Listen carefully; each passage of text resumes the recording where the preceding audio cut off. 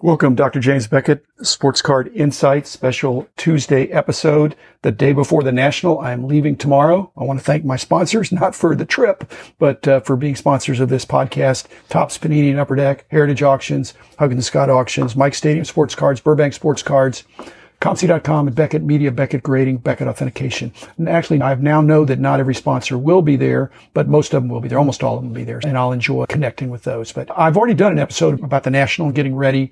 But this is a little different in the sense that this is the last minute preparation I'm doing. I've listened to all these other podcasts, and there's so many of them that have great suggestions. But I've been asked a few other specific questions via Instagram. And I thought, actually, my preparation is different this year. And why would that be? How would that be? And I'm trying to make mostly suggestions that I really haven't heard on any other podcast or any other YouTube channel.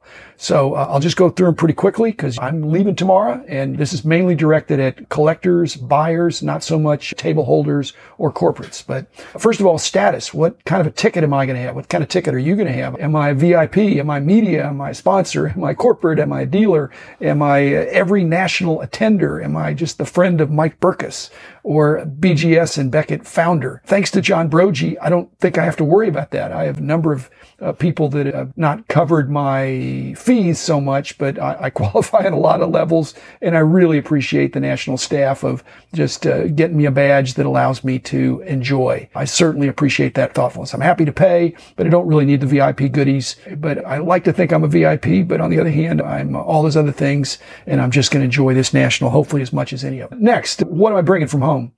I got to bring pills, vitamins. We talked about mouthwash, deodorant, Kleenex. I actually wear glasses at the show sometimes when I'm looking, so I need reading glass and wipes to keep them clean. Perhaps antacids if I have a rich meal that I don't really do. Another thing I haven't heard is I bring Band-Aids or like a disposable rubber glove. When I get any cards that are in top loaders, getting them out. If you get a bunch of them, protecting my cuticles, I'll put on a Band-Aid so that my finger isn't dipping in there. I don't bring Beckett magazines or price guide books or almanacs. Obviously, it's just too much weight. I don't have them memorized, but I do know basically what the values are for things. I did bring them back in the day, but now I'm having trouble reading the smaller print anyway, even with my reading glasses. Another thing, I'm bringing a CPAP machine. I'm surely not the only one, but that means when I'm bringing that first time ever, it means I won't be able to bring a bunch of cards back because the CPAP machine supplants the space that would be taken up by basically a shoebox. I'm bringing a screwdriver to remove screw downs and get rid of those and other kind of bulky holders. In fact, that's the reason I rarely buy graded cards, just for the reason of the weight and the bulk. I bring a light sweater or a pullover, and I keep that in my backpack just in case. In the morning, sometimes I'll turn the air conditioning on full blast in anticipation of this huge crowd that's going to bring in a bunch of 98.6 to raise the temperature, so they started out low. And I don't really want to be cold. The last minute email I got from the hotel after I had gone hard and I couldn't cancel, I found out the fine print for the hotel, and maybe they're all doing this. It makes me rethink whether driving. I'm 1,000 miles away from Chicago, so I'm not going to drive. But if I were closer, based on what I heard from the hotel, I really would think, because they're not allowing you to store luggage. Not only that, without a car there, I might want to pop in on the grocery store or a 7-Eleven or something like that. Am I going to Uber? Am I going to get Amazon groceries? I'd like to get some fruit and stuff like that. Energy bars I can bring, but you just can't count on the food court to provide the healthy alternatives. And I'm not going to eat healthy every meal, but I'm going to eat healthy on several meals. So how close is the nearest grocery store? Probably about a mile. Probably a little more than I'd want to walk. And then I thought about, what if I mailed some cards back to myself? How close would be the closest postal service? And it's also probably a little over a mile where I could mail myself back some cards if I bought something that would fit in a flat rate box. Just throw it in there. How am I preparing for meetings? I'm not trying to be overscheduled. I printed out a list of who the table holders are, and I'm circling some names. I certainly want to meet some new friends, but I got some old friends that I see every year that I'm looking forward to. I'm also noting who I want to buy from, and who I'm going to do podcasts with. As far as appointments, I am not going to overschedule this year. I am trying to more play it by ear this year. I encourage you to do that if you're fully appointment made as I was 15 or 20 years ago. Take some of the fun out of it. And frankly, there are a lot of the people that I'd want to meet with that are actually busier than I am. So it's presumptuous for me to try to lock them in on an appointment.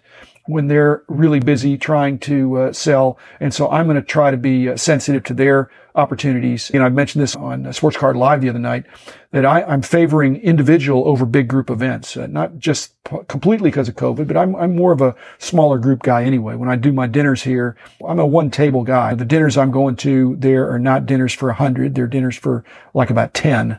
And so you can have one conversation, and that's enjoyable for me. And my choice, I'm doing it that way. You may want to do something different, but again, I'm not overscheduled. The food, I'm going to have some great dinners, not every night, but enough nights that I'll be stuffed. The lunches, I basically am probably going to eat pretty unhealthy for lunch because I want to hold it in my hand. I'm probably going to be looking at cards and not messing up the cards, but having an energy bar, hamburger, or something like that so that I can do it. I also found out I don't think the hotel's doing room service. Now there's plenty of restaurants around there, but if you wanted a light meal or a quiet meal, no room service, whether that's breakfast, lunch, or dinner, I think they're not doing any of it.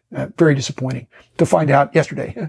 How am I allocating my time, and how should you allocate your time? I really see three buckets. One is just wandering around, some quick visits, seeing people, very brief kinds of things. And even if you took 5 minutes with every table, you'd run out of time. In fact, every one of these three buckets could use up the full 4.5 days. The next thing I'm going to look forward to is more substantive meetings. I'm not talking about an hour, more than 2 minutes to meet with somebody you haven't seen for a while, catch up, or a new friend, and not to be too brief, but I can't take all day either. And then the third is obviously not just looking at cards, but buying some cards. I think it's fun to buy cards. I don't like selling. I like buying. I think I've said that. But I could look at cards for 4.5 days. Actually, I could look at cards for more than 4.5 days. But I'm going to do a blend of those. You notice that did not include standing in any lines. It's not that I'm too old for standing in lines, but Roberto Clemente is not autographing.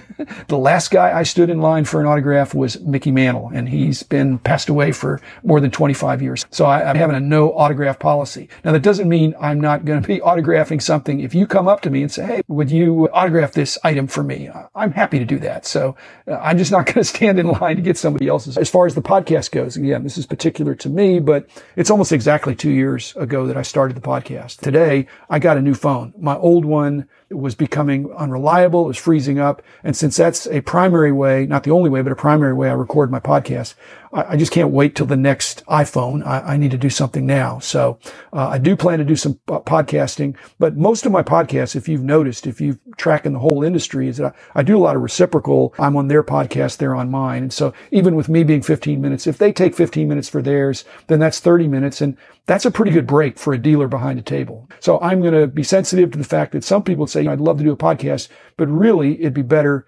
instead of this noisy place where we're busy, it'd be better to do it over Zoom and do it after the show where we can talk about it in retrospect.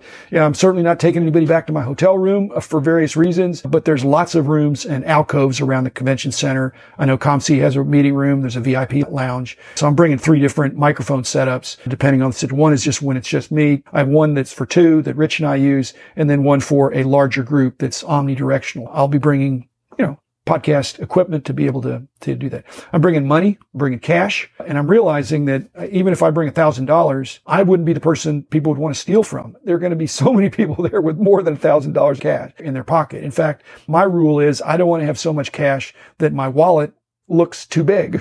If it can barely fit in my wallet, I think I've got a problem. And I'm not just talking about keeping it in the room safe. I just think it's bad to have too much cash on you. I was talking to one friend. He's bringing $50,000 in cash. I don't wish ill on anybody, but I'm not going to be a target if I'm bringing $1,000 that are 10 hundreds that I'll be doling out. I'm also going to bring a few checks. Most people can't do checks, but again, not to joke about it, but I do have some name recognition that people generally will take my check. But less cash this year than other years. I've got a little bit of quantity restriction because, as I said, in the flying in and flying out, I may not be able to buy as many cards. I may have to think I can't really fit that in my luggage. I was asked about buying a whole dollar box, a monster box, or a whole table. I've done that before. I did that a lot in the 70s. Rob Veras still does that, but he's got to stay behind and palletize and arrange the shipping. If I had a car, I could do some of these, but that's in my rearview mirror. I won't be doing that. I'm also not bringing any cards for sale or trade. I've tried that in the past. Probably just not my thing. As far as supplies, I'm not bringing any top loaders. I don't really use top loaders when I'm almost exclusively buying standard size or smaller cards. And that's really because that's what goes on my primary wall. I actually have a larger size wall that most people don't see that's back in the back. But if I get things in top loaders, I'm going to put on the glove and strip them out, and I'm going to sell the ones that are like new to ComC, and the other ones that are not good enough for them, I'm just going to give them to some friendly dealers that I like, that I bought cards from. Going up there on the flight, because I'm going on a flight tomorrow, I'm going to bring cards for ComC. I'm an active seller on ComC, and I was going to send in something. Why send? I just bring it to them. And I'll give it to them, and I'll give them some more cards if I buy cards that are fitting for that. I'm making sure my cellular iPad is loaded up, ready to go. I bring some reading for the plane, at least on the way up there. It's throwaway reading. When I get done with it, I just leave it behind. I'll be listening to podcasts. I don't need to listen to my own. I listen to other people's and really enjoy that. I need to do some research on younger players. I don't need to read up on basketball because I have season tickets and I hit enough basketball to know what's going on. Football, you just need to know who the quarterbacks are practically. And the Sports Card Insight, don't give up on quarterbacks. If they're a quarterback, and even if they're on the bench right now, you never know. They're ones that could make a move. Offensive linemen, defensive linemen, not so much. Defensive backs, that's the rare exception. But baseball prospects, I've fallen behind on that because it's a lot to think about, because some of you got to think a few years out. And frankly, when I'm looking in these dollar boxes, I'm looking for good cards of bad players. Low supply, low demand. If it's a good card of a good player, is either not going to be there, it's going to be gone. And you would think in a dollar box, you would just pick up any game used or anything autographed or any rookies or superstars or inserts or parallels or serial numbered to a reasonably low number. But frankly, I just have to tell you, I bought some of all this. If you buy indiscriminately of those things, there are losers in there. Even low serial number cards just don't sell. And so when you're going through, you've got to go quickly, and you've got to know that this is an overproduced set, or there's just so much out there that even though it looks like a good deal, not a good deal, difficult to sell. On the flight back home, I'm going to be exhausted. I'm going to be drained emotionally. I hope to be drained of my $1,000. That would be a successful show. If they're 50-cent cards, $1,000 would be 2,000 cards. I can fit that in my luggage, but not more.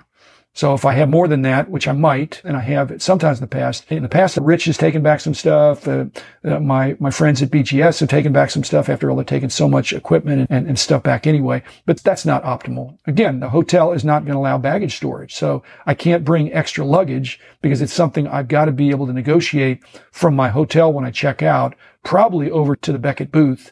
And those guys, it's still my name, and I still like those guys. So I think I'll bring it over when I check out on Sunday, put it behind their curtain, and then when I go to the airport, I'll grab it. So again, I just want to tell you, I was shocked that the hotel will not store your luggage after you check out. I'm not going to lug my luggage around all Sunday afternoon. Again, these are my latest insights. I never check baggage if I can possibly help it on a plane for, I think, obvious reasons. If I'm going to check anything, it'd be clothes, but it wouldn't be cards. And so maybe these medium flat rate boxes barely fit in my carry-on. So I'm bringing a few of those. They're free. If I don't use them, I can leave them behind. But if I do use it, I can throw hundreds of cards in there and get them back for $15. Thanks, everybody. Have a great time. I will be there tomorrow, and I look forward to seeing you there. And I'll have some more episodes as the week goes by. So have a great time. Really hoping this is the greatest national ever. Certainly the greatest hobby ever.